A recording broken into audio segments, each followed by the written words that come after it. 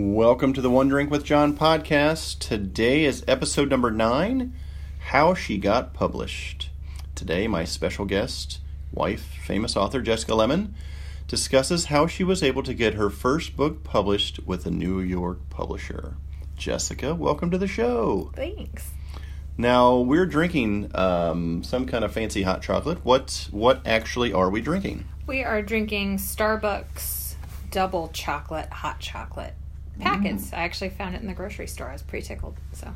Ooh, yum. Yeah. And we have marshmallows in it. We have marshmallows. I have about 100 marshmallows on mine, and you have a few less, but I kind of like lots of marshmallows. So Those are very yummy.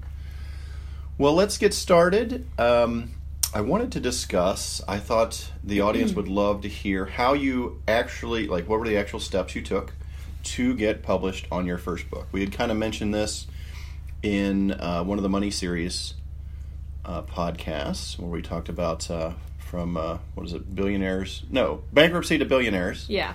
But I wanted to kind of go into depth and kind of give everybody some background on that. So let's go back a little ways. At what age did you first start writing, like actual handwriting? Like when did you? Oh gosh. Because I know you're usually ahead of the school curve on a few things. So. Yeah, I mean, I always wrote when I was a kid. I found a couple poems the other day that I had written, like little silly poems that I had written, and I was, I guess, 13 or 14 at the time. So there was that, and then a lot of really bad angsty poetry when I was like 17 and 18. A lot of that. And then just sort of throughout, I would randomly write a poem, like when my grandfather passed away, I wrote a poem and read it at the funeral. I started stories, but I never really finished them. So I would say it's been ongoing. Okay. But so when do you remember, I was just trying to think if you have your first memory of writing something. Can you recall that at all? Not really, but I do. 5 or 6 or 4 or something, I don't know. But I do remember those silly little poems that I wrote at age 14 because I've kept them. I still have them on the original paper. Awesome. And I had this little pink and purple notebook with pink and purple paper in it that I would always cartoon and doodle and write things on. So I would say, I don't specifically remember because I was always drawing or always writing something, because I cartoon as well. So it's hard to find me without a pen in my hand. That's very true. Honestly. Very true.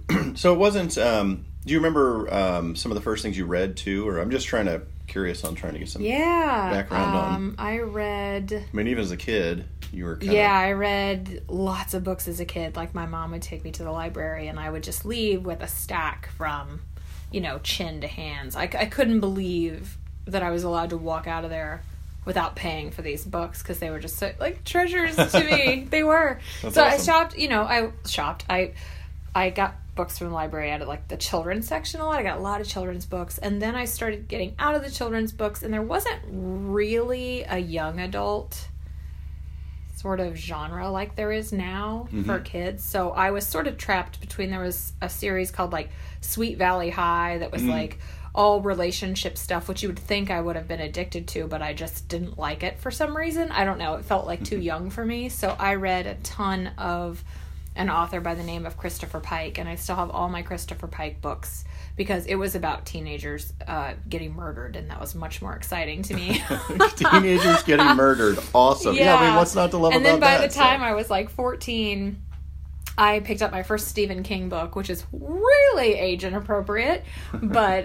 we don't... Disclaimer, we don't advise that for 14-year-olds. But it was really hard to find something that was at my reading level, you know what I mean? I was reading like an adult, but the kids' books were really... they kind of pandered a little bit, so...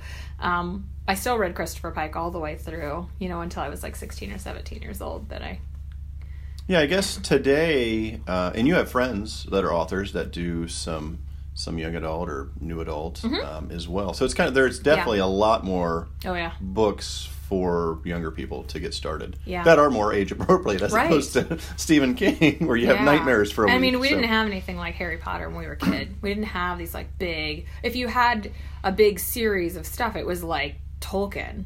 And then you sit down and Lord try of the Rings. And you sit down and try to read it, and you're like, oh, it's so. Right. I don't know. It's it pretty was just, dense. That's true. It just didn't seem relevant to me as a Yeah. kid. It was really hard to read that kind of stuff. I've always liked very current things, but yeah, ironically that I write romance now, I didn't even find the romance genre or even tolerate it until I was like 22. So I was a late bloomer. A lot of romance authors are like, oh, I've been reading romance since I was 12. They'd steal their mom's books off the shelf. My mom didn't have any books. My grandma had books. And those were grandma's books, and that seemed also like, not relevant grandma's to book, me. yeah. Right. But anyway, that's cool. I don't want to get ahead of myself. Oh, in case no. you're Well, gonna ask that. Well, don't skip ahead here, but yes, I may ask some questions about grandmother. Mm-hmm. But yes, so back to the kind of school, so as far as maybe English class and papers you were Mm-hmm. writing, what do you remember any of those? I know you've told me that there were some teachers that had give you some compliments and some encouragement on to show that you were writing above the normal grade level. Yeah. I remember in my freshman year, I think it was, of high school, reading a poem to my class. We had to read it out loud. And I remember one girl, who's actually still my friend on Facebook. Hi, Kelly. She was like, wow, that was really great. And, it sort of gave everybody in the class permission to agree that, oh my gosh, it was really great. But that stands out in my mind as being, maybe I am kind of good at this because I never really knew. And then... How old were you at that time? What grade were you I in? was ninth grade, freshman. Ninth grade. So, oh, okay. Yeah. Still in high school, sure. Yep. And then when I went to, I left high school and went to a vocational school for my last 2 years of school, like a trade. It's almost like a trade school.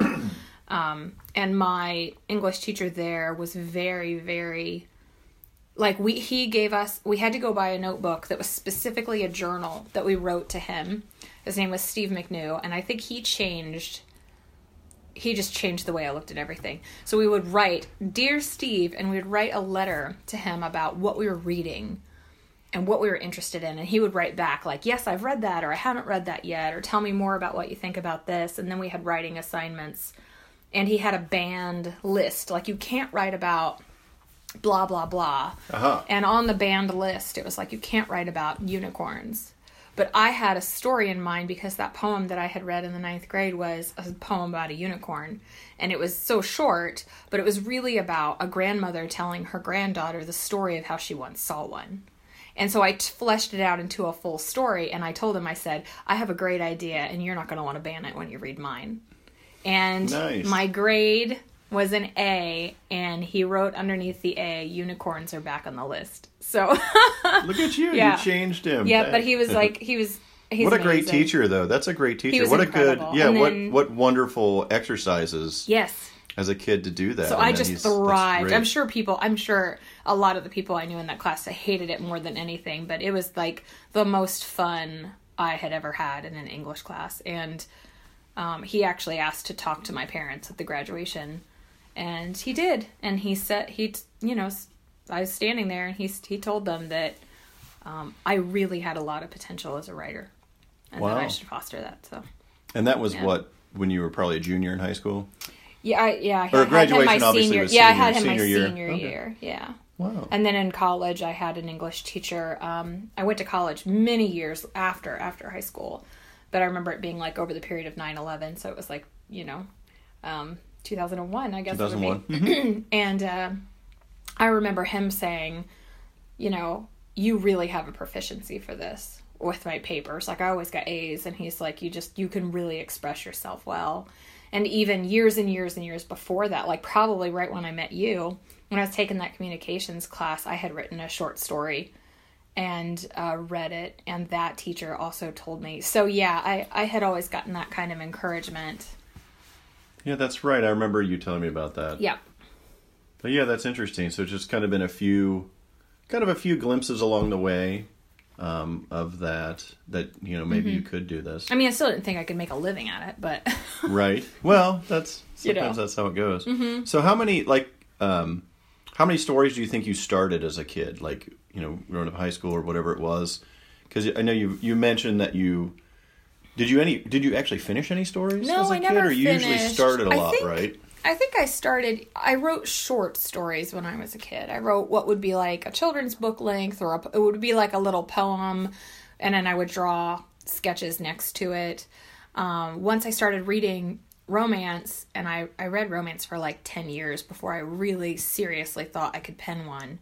But during that time, I would start one. I would get really inspired by something I read, and I would start one here and there. But I remember the first one, when I decided to write and try to get published, I had one in particular that was a good chunk, and I pulled that out and finished it, and it was just terrible because I didn't know what I was doing.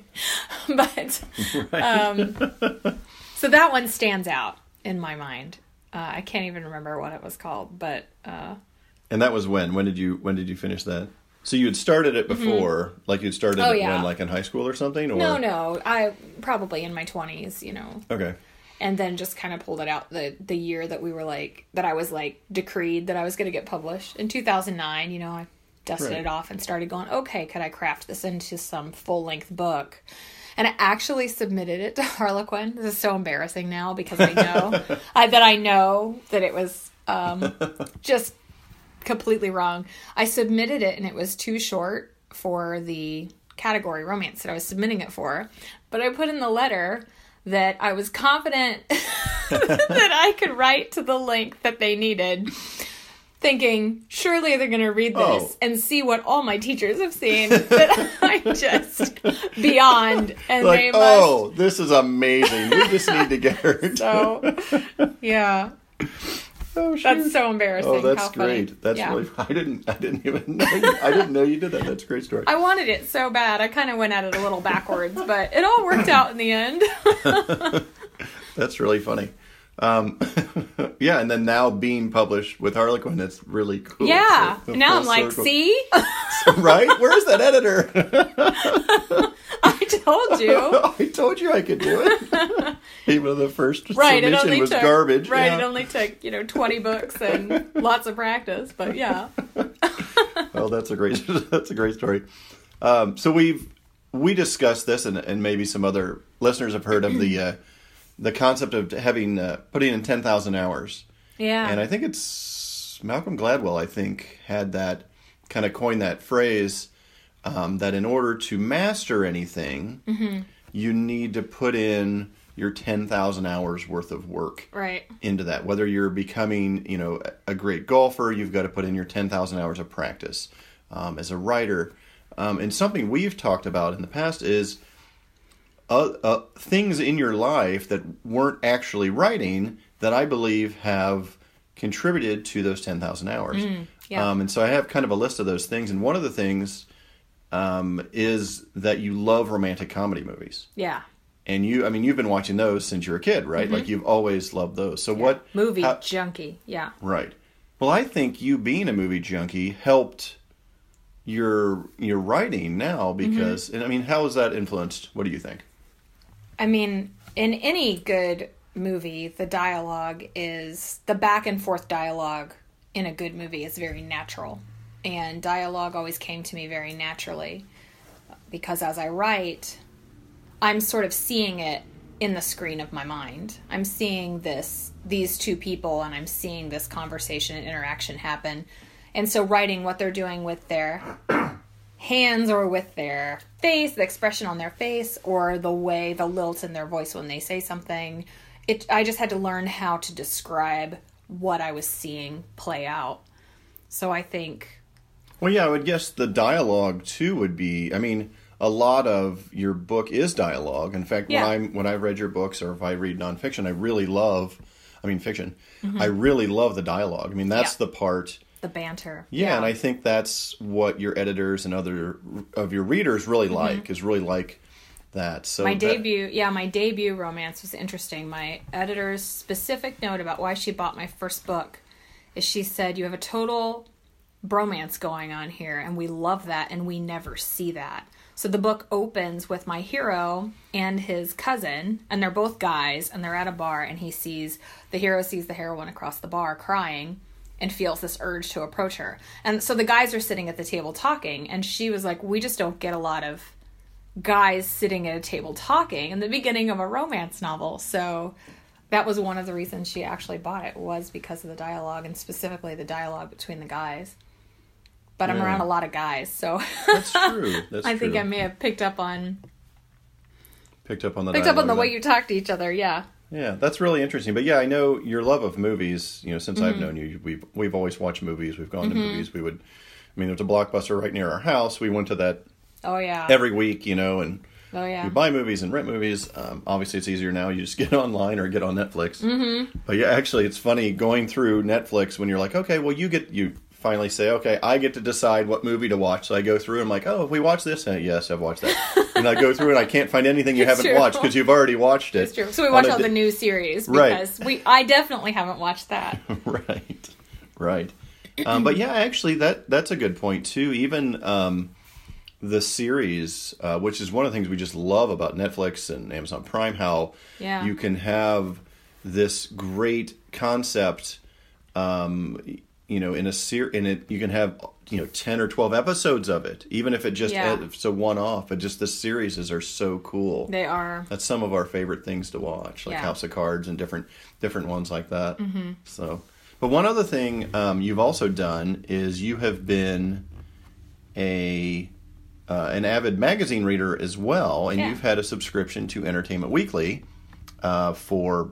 20 years? How long is it? I mean, at least 20 years. I don't read them anymore because I think it's a little, it's not really, like, you find out all your information now in little bits and pieces on Instagram and on Facebook, and it's not, but Entertainment Weekly used to be the way I found out what movies were coming out, what my favorite stars were doing. Right, it was the only at the time. Interviews. Yeah, at the time it was the only source for this information. It was, and now I feel like unless you're watching like a current affair or something on TV, it's a horrible show. Right. But yeah, that's true. I guess the media's changed where you get the information. Well, I guess before you get your magazine in the mail on Friday. Yeah. You probably get I've got it. Yeah, I've already seen the cover, which the fun part was always running out to get the cover. Well, they post the cover on Instagram on a Wednesday, and then I go to the mailbox and I'm like, oh, you've already not seen as exciting. It. Oh, that's true. But yes, I have. So how is that subscribing to and reading that magazine? How is that? Because obviously in that magazine they talk about books. Yeah. They talk about movies, which you love. So how do you think that has kind of added to your 10,000 hours? I mean, I always thought I wanted to be a journalist. I shouldn't say I always thought, but I thought being a journalist would be a fun tack on it. Like, I used to write reviews for the movies I would watch once Facebook became a thing. I would hop on there. I remember writing one for like The Mummy Returns or something with a rock in it. Remember that really old movie? And I hopped on to whatever... That may have been before Facebook. That may have been, I can't remember what that was called. It was but it was like Facebook, but you purchased it for the year for your family, and only your family could join, and then you could all talk to each other. And so I would write movie reviews and just sort of... Oh, yeah, yes, I know what you're talking about. I can't remember it. Yeah. But yeah, everybody would get an email probably. That's what you probably. did. It wasn't, yeah. Yeah, it was. I can't remember. It's been so long ago. But anyway, I think it helped me to understand how to address an audience, which in turn probably helped because before I was published, publishing didn't happen instantly, as we've discussed. Right. So I had a 2.5 year gap while I was writing books and trying to learn what I was doing that I blogged. And I feel like I knew the voice that I needed to blog and to talk to somebody who was reading a blog, because I had read so many articles that were geared toward me, a reader who was reading somebody who was talking to me about something. Because that's really all reviews are. That's all interviews are. They're like, hey, I sat down and talked to this guy, and here's what we said. Or, hey, I went and watched this movie, and here's what it was about. So I feel like it helped with that, and probably kept me on point with what was trending and what was popular, what everybody was kind of talking about at the time. So yeah, and I think that definitely that part's because you've heard that from readers and from editors and things about your books is that they're relevant. Yes. They're not dated. They're up to date. They're right. and you do try to write it in an evergreen type fashion, but you also like to put little things in there, some Easter eggs and things to things that are relevant and things that are going on. Yeah, now, I put a Sons of Anarchy reference. We were deep watching Sons of Anarchy. Right. That was very relevant. The last episode had just played to wrap up the series, and I referenced something in one of my books that dedicated watchers would recognize, and a couple of them did email me and be like, nicely done, which was fun.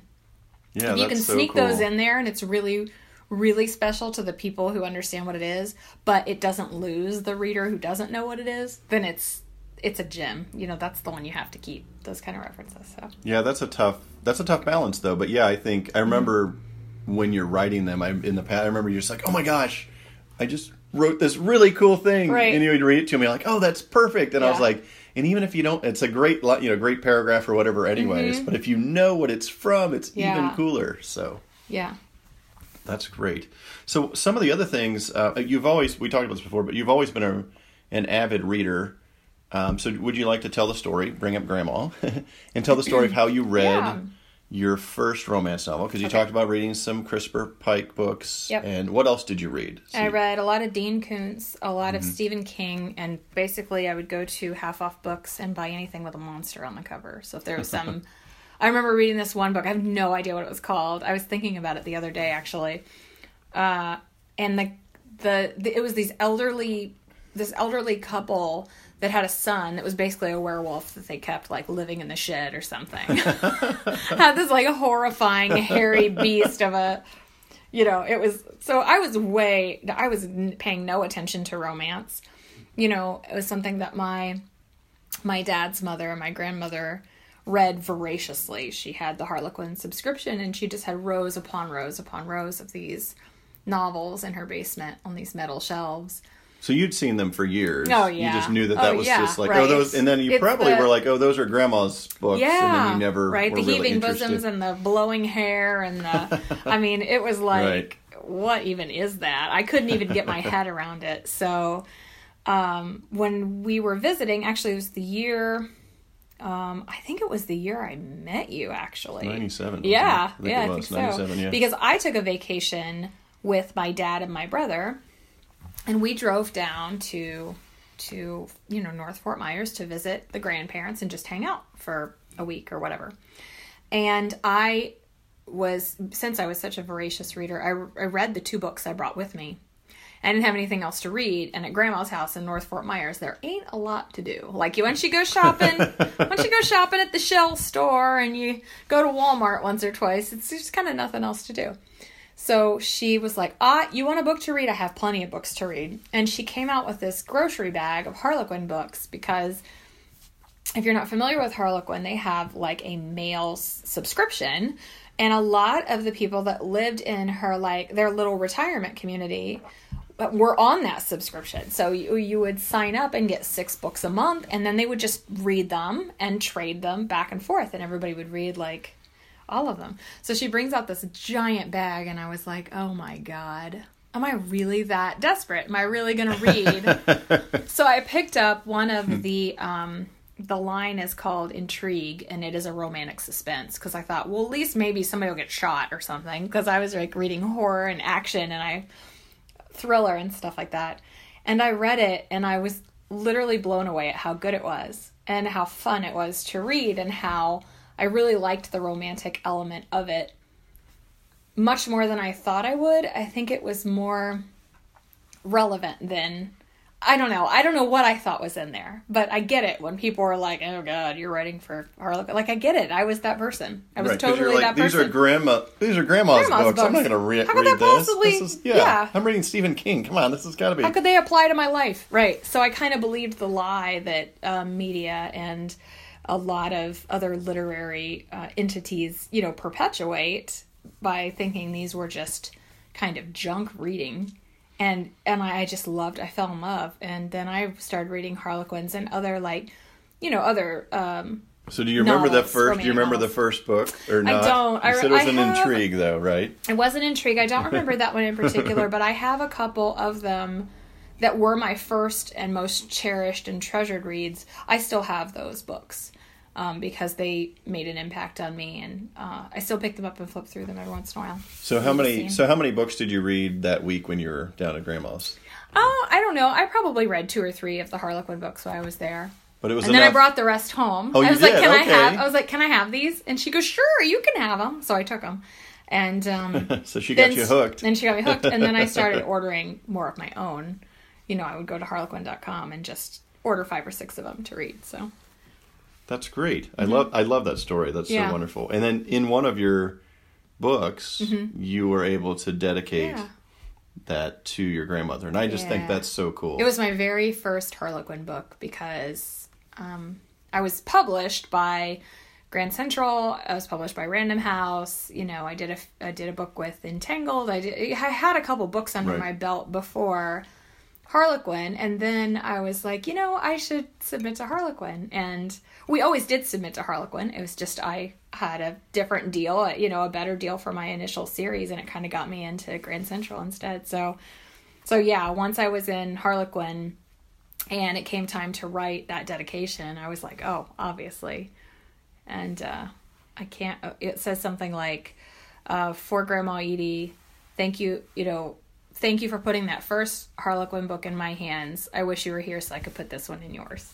So, that's great. I love that story. That's so cool. Yeah, so very cool. Glad you're able to tell us that. That's great. So what other, going back to some other things that kind of helped add to your 10,000 hours, I believe you've talked to me about this before, but you've always liked to try to understand what makes people tick. Yeah. And I think you had said that you even thought about having like a psychology major or something like that. Would have been something. I did have a psychology major. Oh, you did? I okay. did. Yeah. That was my major in college I was in community college at first. I ended up getting a graphic design degree many years later, but when I first went into college, it was the only thing I could think of that appealed to me. I mean, I liked art and I liked being creative and writing, but you can't make a living doing any of that stuff, or so I was told. So I was trying to be practical. Right. So, what about that? What about the psychology was interesting to you? Like, what did you think that was interesting? Like, how did that work? I think I am interested in why people do the things they do and how they do. I was always interested in that in myself. You know, what's in there? Like, what's knocking around in my head? I always journaled. I always wrote poetry. I always did something, and it was just kind of a way for me to figure out, get it down on paper and figure out what it was I was really trying to work out or think about. You know, how I perceive life seemed different for me than it did for other people sometimes, you know?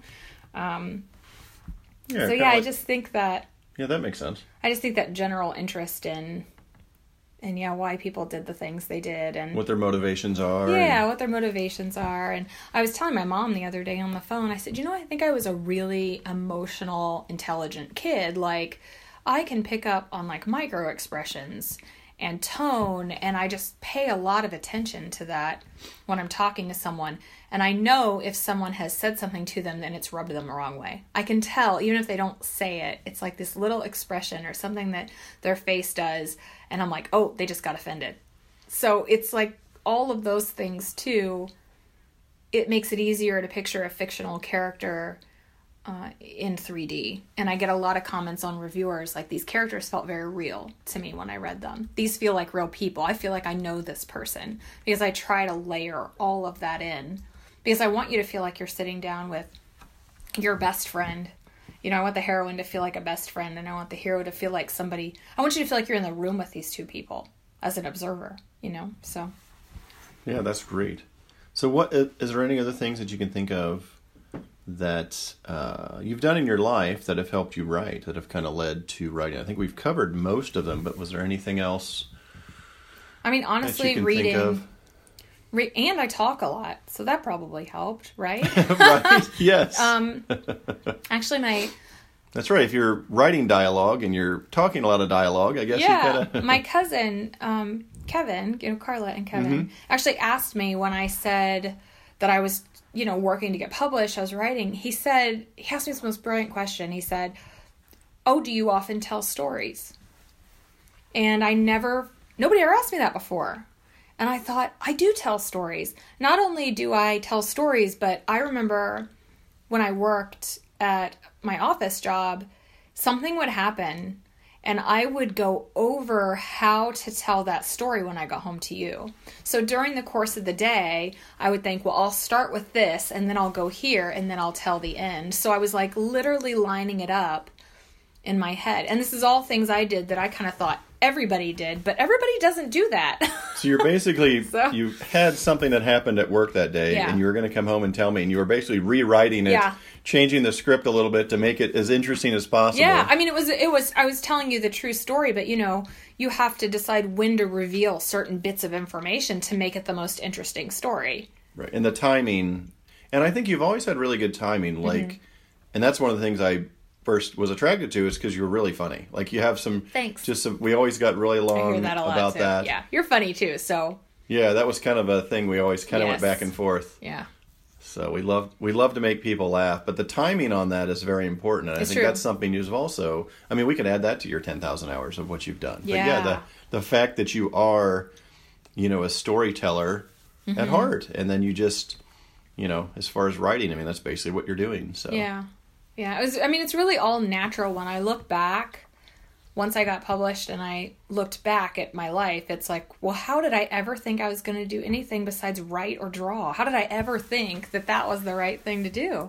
This just seems so obvious now that... Yeah, it's much easier to see it now, obviously looking back. But no, it does. It really is interesting because we've talked about this before, but I think this podcast is a great example of how many things you've done in your life that have lined up and put you in this place to be an excellent author. And it's just kind of like it was just a matter of time for you to find that. Yeah. So what is, and I know we had talked a little bit about this on the other podcast, but how did you actually get published? Like what did we go through basically the beginning of you saying, I want to start writing? Like what actually happened? What were the steps? We're starting a swine flu? Let's start with a swine flu, right? Okay, which is not funny, but I'm just... Maybe we should change the name of this to Swine Flu and... Yeah, right. and Grandma's Books. I don't know. Right. Right. That's an attention grabber, right? They're like, what the heck is this about? So, back in 2009, I was in my 5th year of working in direct sales with a direct sales company. And like most multi-level marketing direct sales companies, they had a trip that I could earn if I worked hard enough, if I recruited enough people, if I sold enough sales. And I worked tirelessly for 8 or 9 months of the year and achieved this goal. I got all the points and actually earned a completely paid trip to Cancun, Mexico. I bought John in, so we paid the extra to take him with me because I didn't want to go to Cancun by myself. And we got our passports, and we were all ready to go on this trip. And then that was when swine flu was kind of making the rounds, and people were getting really sick from it. And the company announced that they didn't feel safe sending their entire sales crew to a country where everyone was getting very sick. Right. So yeah, they might have had some blowback to that. Let's send the best people on our team who are selling the most of all of our products somewhere. Yeah, that's probably not a good idea. No. So they were lovely about it, and they paid us for the trip, even though we didn't get to take the trip. They paid us the monetary equivalent of what it would have been to go. Like a bonus. Yeah, right. like a bonus. And they didn't have to do that. I mean, they were already losing money on the flights that they booked. They were losing money on the resort that they booked. All of the promotional, beach towels and hats, which they sent us. Which we still have a towel, yeah. It was sort of the saddest package ever to open. Everything was like, yeah, Cancun, Mexico. The hat, the beach towel, the luggage tag, and we're like, what was the theme, too? What was the theme word? It was... Well, ironically, it was Mission Possible.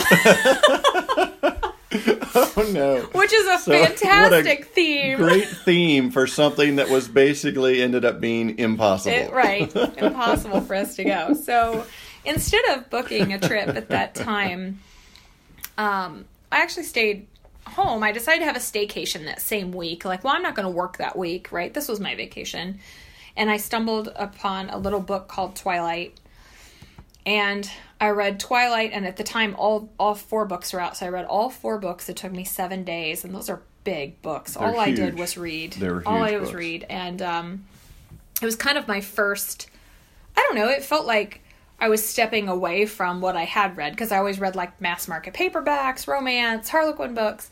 And so I was stepping into this sort of young adult world, which I didn't even know was a thing, and hardback books. And so it was a different kind of experience. But anyway, I read those in a week. And I decided, after I researched Stephenie Meyer and found out that she had a dream, got up, wrote down her dream, and that's what ended up being Twilight. She just had an idea, and she So wrote that's it so you down. basically you read the books, and then you're like, wow, how was she able to write these Right. amazing books that just had Yeah. captivated you for a whole Changed week? the whole world, right? The movie was already out, so Right.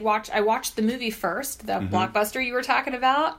I didn't know, nothing good was for rent, so I went to the little bin where the At the pre-watched local at the Blockbuster local store. Blockbuster store when those were a thing. And I was digging through the bin, and Twilight was one of the ones that I picked up. And I know there's a lot of criticism of the film, but that was my first introduction to what Twilight was. I didn't even, young adult books weren't really on my radar at however 30 whatever years old I was. Right. So yeah, that was the Yeah, so then you just Sort of the inception you of it. researched the author Yep. and realized so her story is you were just saying she had a dream. She had a dream about a boy that was a vampire who was in love with a girl who was a human, and his biggest challenge was not to kill her because he loved her so much and he wanted to eat her.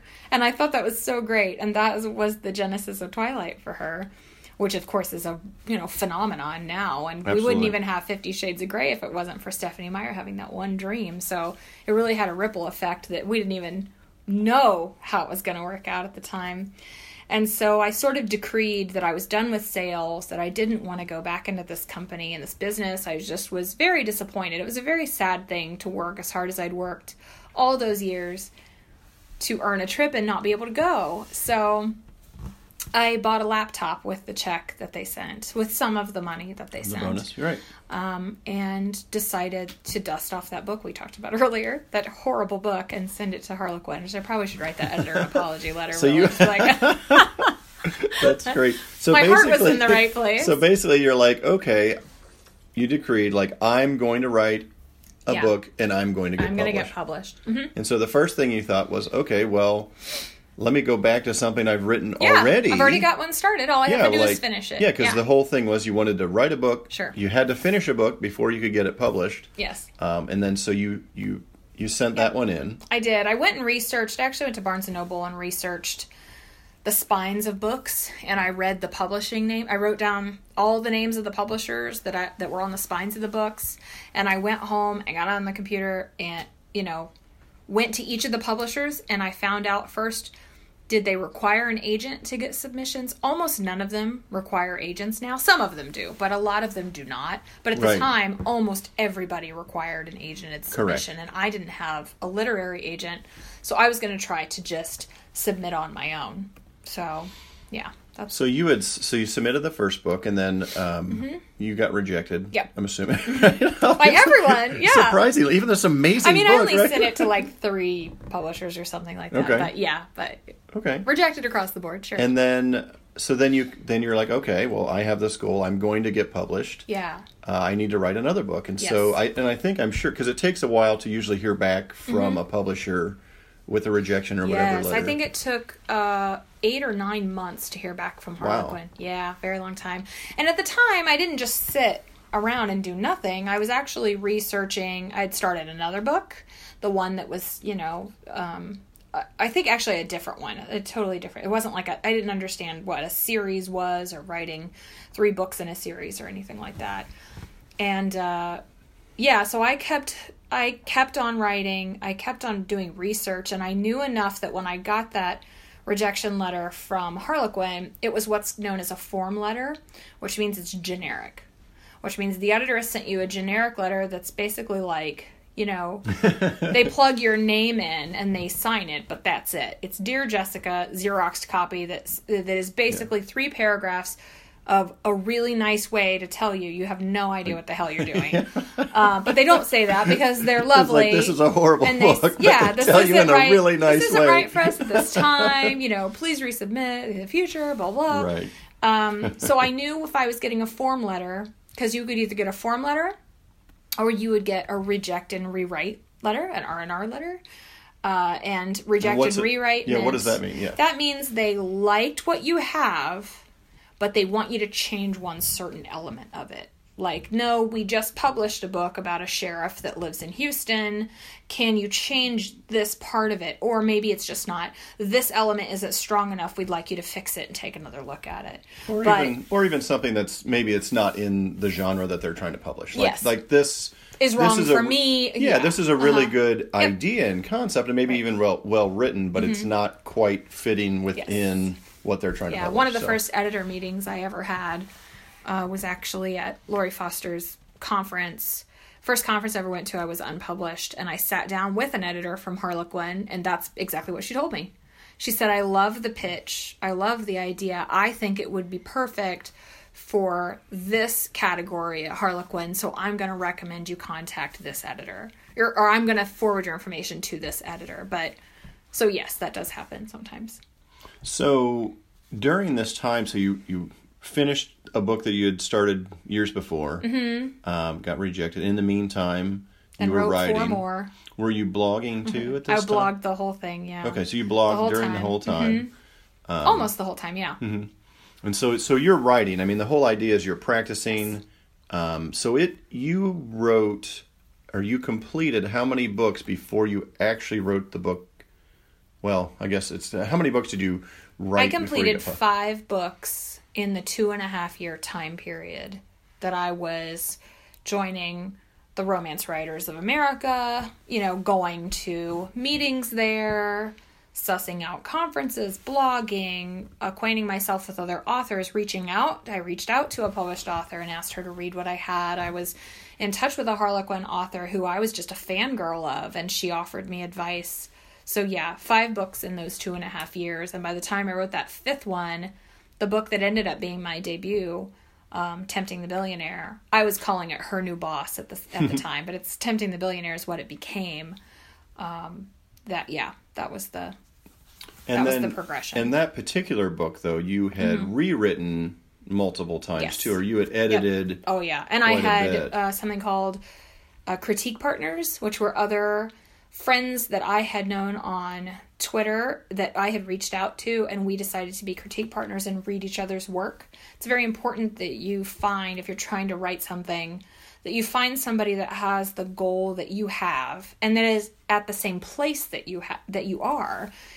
Me at that level, reaching out to a published author who's, trying to edit and trying to write and trying to hit their deadlines, we really can't feed off of each other. We don't have enough in common. But my critique partners were both trying to get published in New York. And so that's who I relied on for a lot of my feedback at the beginning. And so for people that are looking to get published, so you had found them on Twitter. And how did you find, I know Twitter's changed a little bit now. It has changed, yeah. But it was just, was it just kind of an author hashtag, or how did you, remember how you tracked them down? I do. I remember there were bloggers who all blogged, and at the time I started my blog, of course I researched how do you have a successful blog, and the suggestion was you go to other people's blogs and you leave comments, and then they come to yours and they leave comments. And so that community was kind of started in the blogosphere. And then I found those people on Twitter, and I'm trying to remember how I just remember them being my Twitter friends. And Jeannie Moon in particular. Hi, Jeannie, who's an amazing author, and you should read her, definitely. And she's published now. And she's published, but was she published at the time, though, or not? She's a USA Today bestseller. She is, yeah. Was she published she was not. when you first... No, okay, so neither of us were. So you were looking for people that were, like you said before, in a similar place. We were kind of growing up together at that time. Yeah, that you and are. I was really nervous about reaching out because it's hard to send your work to somebody, especially somebody unpublished. You're thinking, you're like, I'm sending this unprotected novel. They could submit it as their own, but I trusted her and I told her that. And, you're like, you're someone I trust your opinion. And, we finally met last year at an RWA conference for the first time. We just both burst into tears. It was like so magical. So that's awesome. Yeah, now you're both published, and she's a New York Times bestseller. Yeah, that's awesome. both got lots of books under our belts, and we just keep going. And that's great. And so one of the other things, or you had mentioned it a little bit too, but attending local associations because you were a member of the local RWA chapter, which is no longer now. Right. And then you also had attended some conferences too, because you said when you actually had, just kind of explain that, like you had attended the local Writers Association, and then how did that? Yeah, and I don't remember how, it may have been Jeannie who mentioned Laurie Foster's, I can't remember who, no it wasn't, it was Piper Trace who mentioned it, and she was also in our RWA chapter, and she said, are you going to Laurie Foster? At the time it was like $50 to attend, and I was like, she's like, it's right down the road. And it was like half an hour away from my house, and I couldn't believe how close it was, right in my backyard. This New York Times bestselling author putting on this major conference for 500 people. And so I went. So that's how I found out about that. And then I found out that there would be an editor from Harlequin there. And I thought, well, now's my chance. And this was sort of toward the end. This was like 2 years, so this was at that 2.5 year point where so you've been writing and you've been revising your craft. Yes. You had written 5 books. You had taken this particular book, which turned into Tempting the Billionaire. Right. Because I felt like it was strong. Yeah, because you had rewritten it. Yes. And you had because of all your practice and reading all and my research, feedback from my critique partners. And you're like, okay, this is a good book. Yep. This is pretty close. It might not be perfect, but this is worthy of sit down with an editor. Yeah. I really had this kind of certainty in my gut. I was like, this is the one. Right. You're just like, I nailed this one. Like, I knew it when I wrote it. And it didn't mean I thought it was perfect, but there was just something about it. There was just some sort of little sparkle to it that I was like, this is the one. About the story, it was just... Yeah, this is the one that's going to get me published. That's awesome. Yeah. And then another person that has helped, too, because it's kind of interesting. There's just so many people along this whole path. Yes. I mean, through your whole life. I mean, they're teachers and then your grandmother and definitely people that are friends of yours now.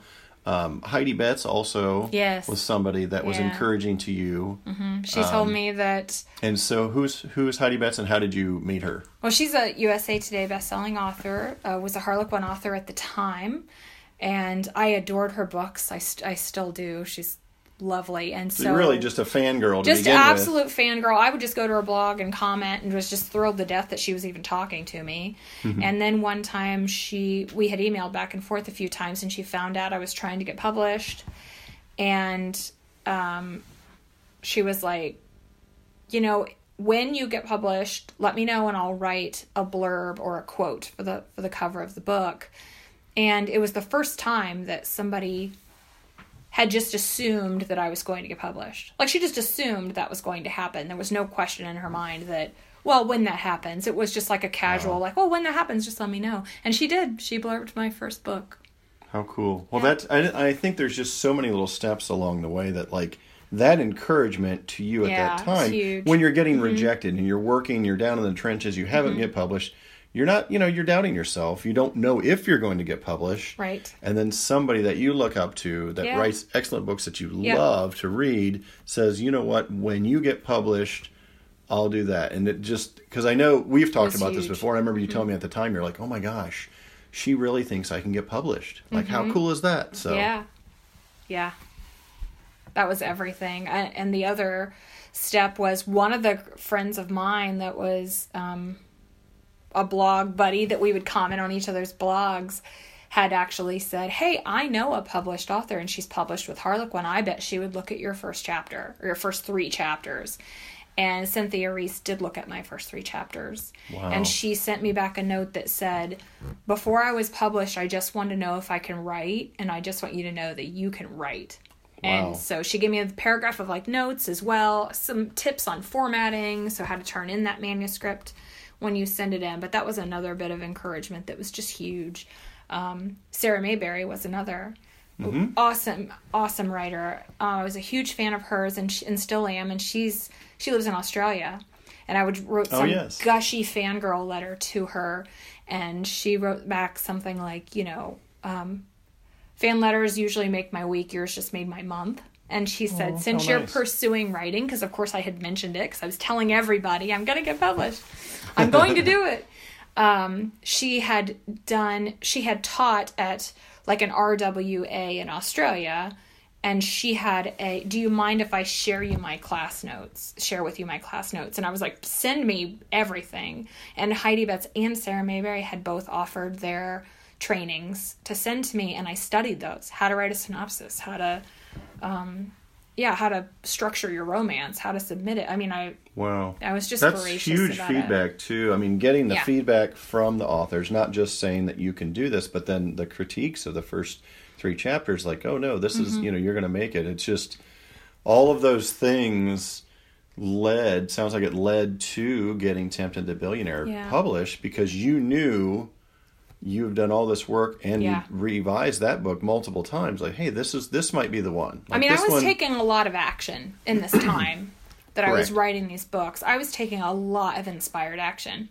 I was actively writing a blog. I was actively reaching out to bloggers. I was reaching out to authors. I was reading like crazy to make sure that my timing was correct in my book, and I was paying attention to how to get rid of all the he said, she said, so I wasn't littering my prose with that as well. So I was just determined. I was just studying my head off, this whole time. Yeah, and also I want to mention too, so if people at home are like, oh, well, she had all this time to do that. Well, you didn't. I mean, you had multiple part-time jobs. Yeah. I think a full-time job for a while too. Yeah. Like, so you had jobs during this whole time, and so you were finding time to write this. Yes. I remember you talk about when you were at one job, how, when you had extra time, you were scribbling down, you came up with an idea, and the phone wasn't ringing, and you're like, oh, let me write this down while you're there. Yeah, so I had like a little stack of scrap paper, and most of Hard to Handle, which ended up being the second book in the series, most of that draft was written on stapled pieces of scrap paper, that I would just furiously write down these things as quickly as I could so I wouldn't get caught. Stapled them together and shove them in my purse, and then I would dictate them, type them. Get home and type them together. Make some sense of it. If not that night, that weekend, I would try to piece together. But yeah, I had a planner that looked like I was working on my desk, and I had a notes section. I would flip up the notes section and write an idea down. So that's really cool. Yeah. So the actual last few steps of actually how you did get published, though. Do you want to kind of go through that story real quick? You did all this work. You've got this, this book that you've edited multiple times. You think it's good. You went to Lori Foster. And Lori Foster was actually after this happened. What happened before that, I think it was Lori Foster's conference happens in June. And in February, there was like a tea, like a ladies' tea, for the RWA chapter, and I dressed up and I went, and I decided I was going to approach this author who had both a young adult contract with Disney Hyperion and a romance novel contract as well. So she was going to be published in both, and I was like, she's a superstar. And her name's Melissa Landers, who we just spent yesterday at brunch with. Yes. Hi, Melissa. And Melissa really was just so wonderful. I was so nervous about approaching her, and it's so funny because we went to her wedding over the summer. We're like great friends with her. Right. But the first time you talked, you're like, I don't know, she's this I didn't know her. Great person. I didn't know her at the time, and I was so nervous, and she was a superstar in my head. It was like, oh yeah, I've heard her talk at the meetings about, because you would say, somebody at the meeting would say, hey, has anybody had any wins, or you want to share your what's going on, and that's what she had shared. And so I went up to her and was like, what do I do? This is where I am. I've got this book I'm sure is the book. And she said, in a nutshell, she's like, you basically need to get out of the slush pile and get an agent. If you don't have an agent, they're not going to look at your book. So explain what the slush pile is. The slush pile is like for people that do not, and this is the way it used to be. This is back. It has changed some. It may have changed, but I think that's a general term. Mm-hmm. But yeah, I think it's widely believed that, and it's probably true, that editors prioritize an agented manuscript because the agent is sort of also a lot of agents are editors, and they're only sending in the quality work to the editor at the publishing house. Right. So it's already been vetted by somebody else rather than taking something from the reader. Right. Or from the writer, pardon me. Sure. So yeah, I always kind of picture it, the slush pile. I picture this corner or this office, right. This dark office, teetering inbox, all the way up at the top of some tower in New York City, in the back of some office where this overworked poor editor has this giant stack of manuscripts that people have sent in, and then so that's the slush pile, and then they get this email or a letter from an agent, and they're like, oh well, I have this book. I'm like, oh well, let me look at that first, instead of this giant pile of possibly crap, written books. So but yeah, so how did Melissa help you? She told me, and I'll introduce you to my agent if that would help. And she said, actually, if you want me to help you with your query letter, I'll do that. And she referred me to a place called querytracker.net that had a bunch of agent information on it. And I was just so grateful because I didn't know how to write a query letter.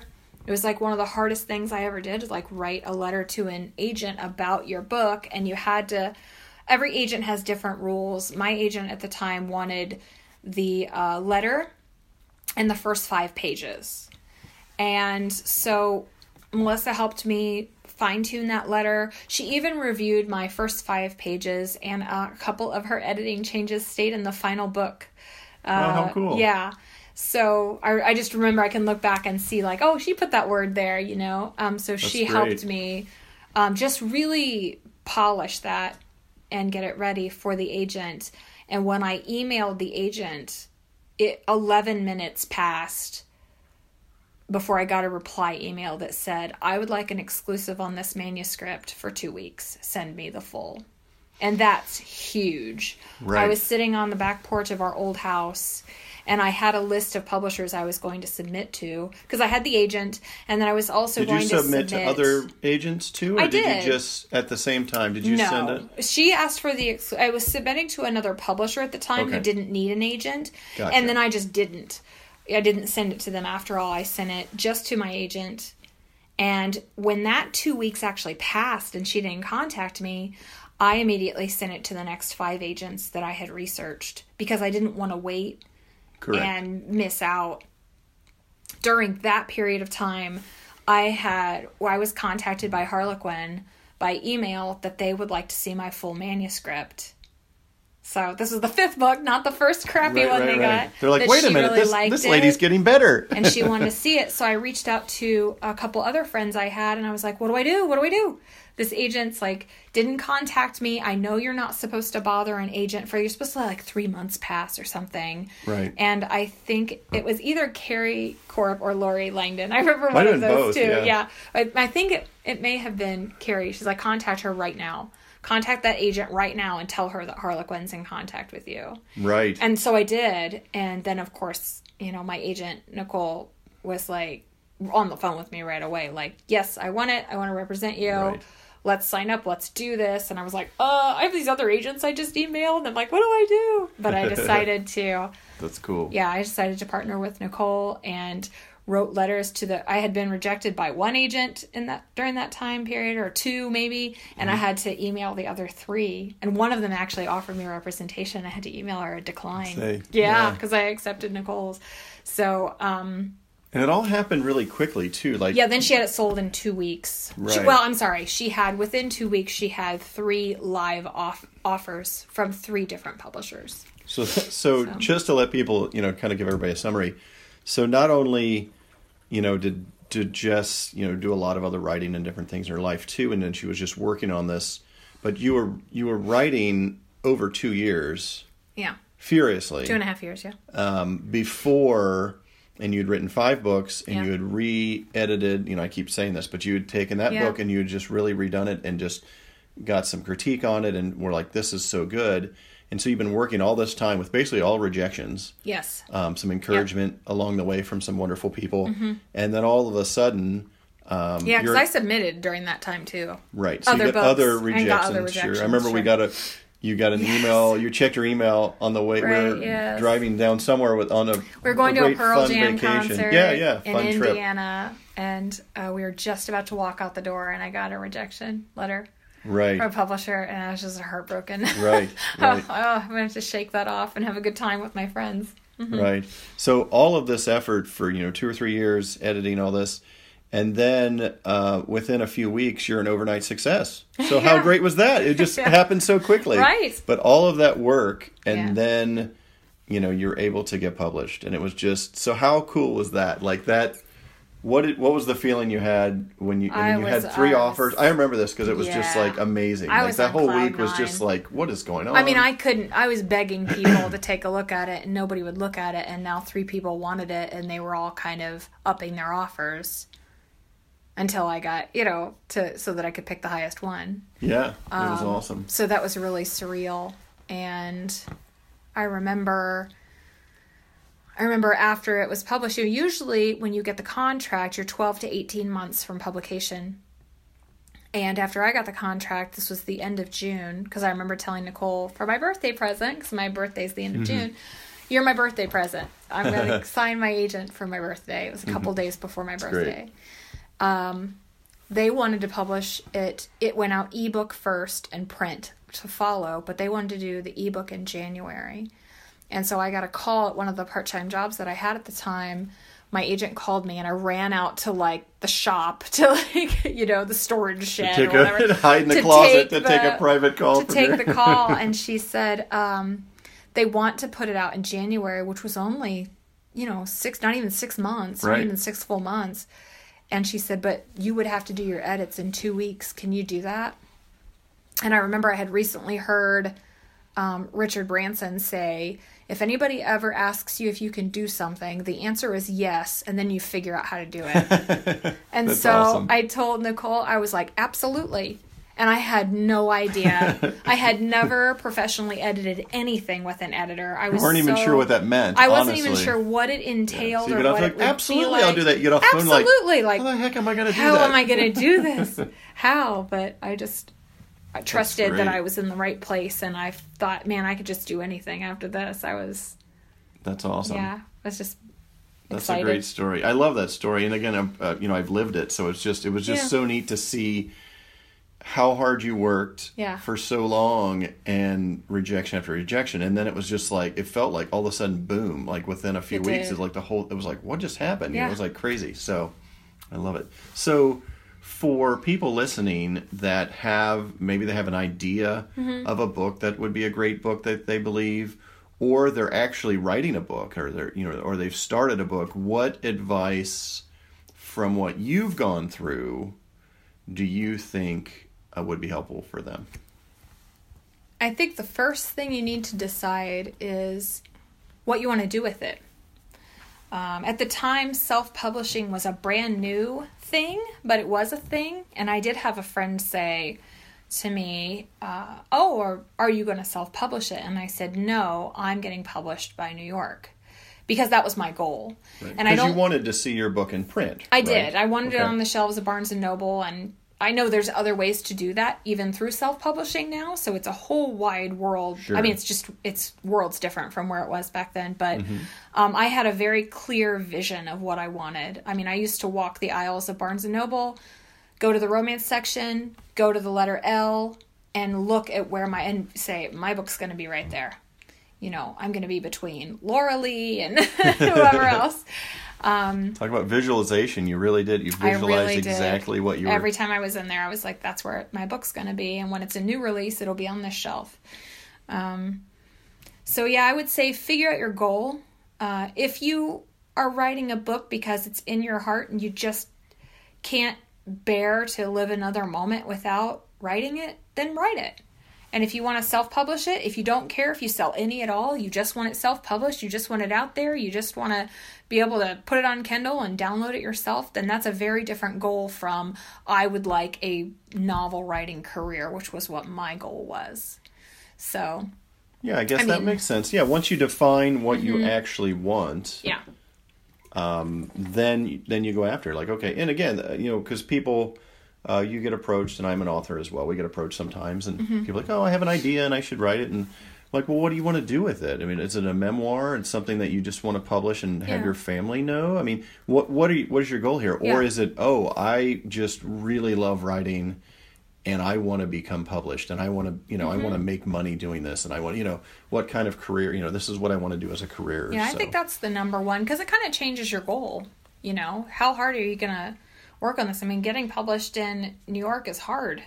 It's kind of the little golden door you have to slip through. And even though I was like, that's what I'm doing, I very much had moments where I was like, wow, can I really do this? Like, I mean, you would go read blogs about people who were submitting and people were getting rejected and then you read how few they actually accept, how few manuscripts are actually accepted. And it can be daunting, so I think you have to decide how much you want it. And I just wanted it more than I wanted anything else. And so that's why I worked so tirelessly to do it the way I did. So that's awesome. Well, that's great advice. One other note I had, I know when you're in the writing process, and I know when we've talked to other people, or when people have asked us about, how do I get published, whatever. And I think our canned answer is, you just keep writing. You need to write, and you need to read, and you need to write, and you need to read, and you need to edit, and whether that's blogging, whatever. Because writing a blog is a way of getting published also. Yes. I mean, you're putting it out there. And like you said, with the goal, maybe somebody's goal is just to write a blog. Maybe that's for them. I mean, there is something really satisfying about putting your opinion out there. I mean, obviously, you've seen Facebook. People love to put their opinions out there.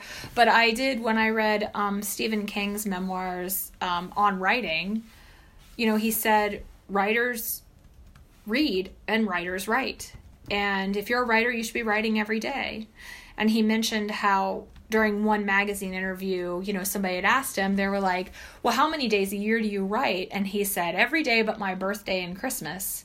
And in the book, he said, it's basically a bullshit answer because I write on my birthday and on Christmas. I write every day because he loves it. He just loves it. Right. And so he was so adamant about writers write and writers read that those are the two things I did. And I was like, well, if writers write and I need to write every day and I'm not writing this novel every day, then I need to write something every day. If I'm not writing the book, I need to write a blog. And I think I fell in love with blogging. I still blog.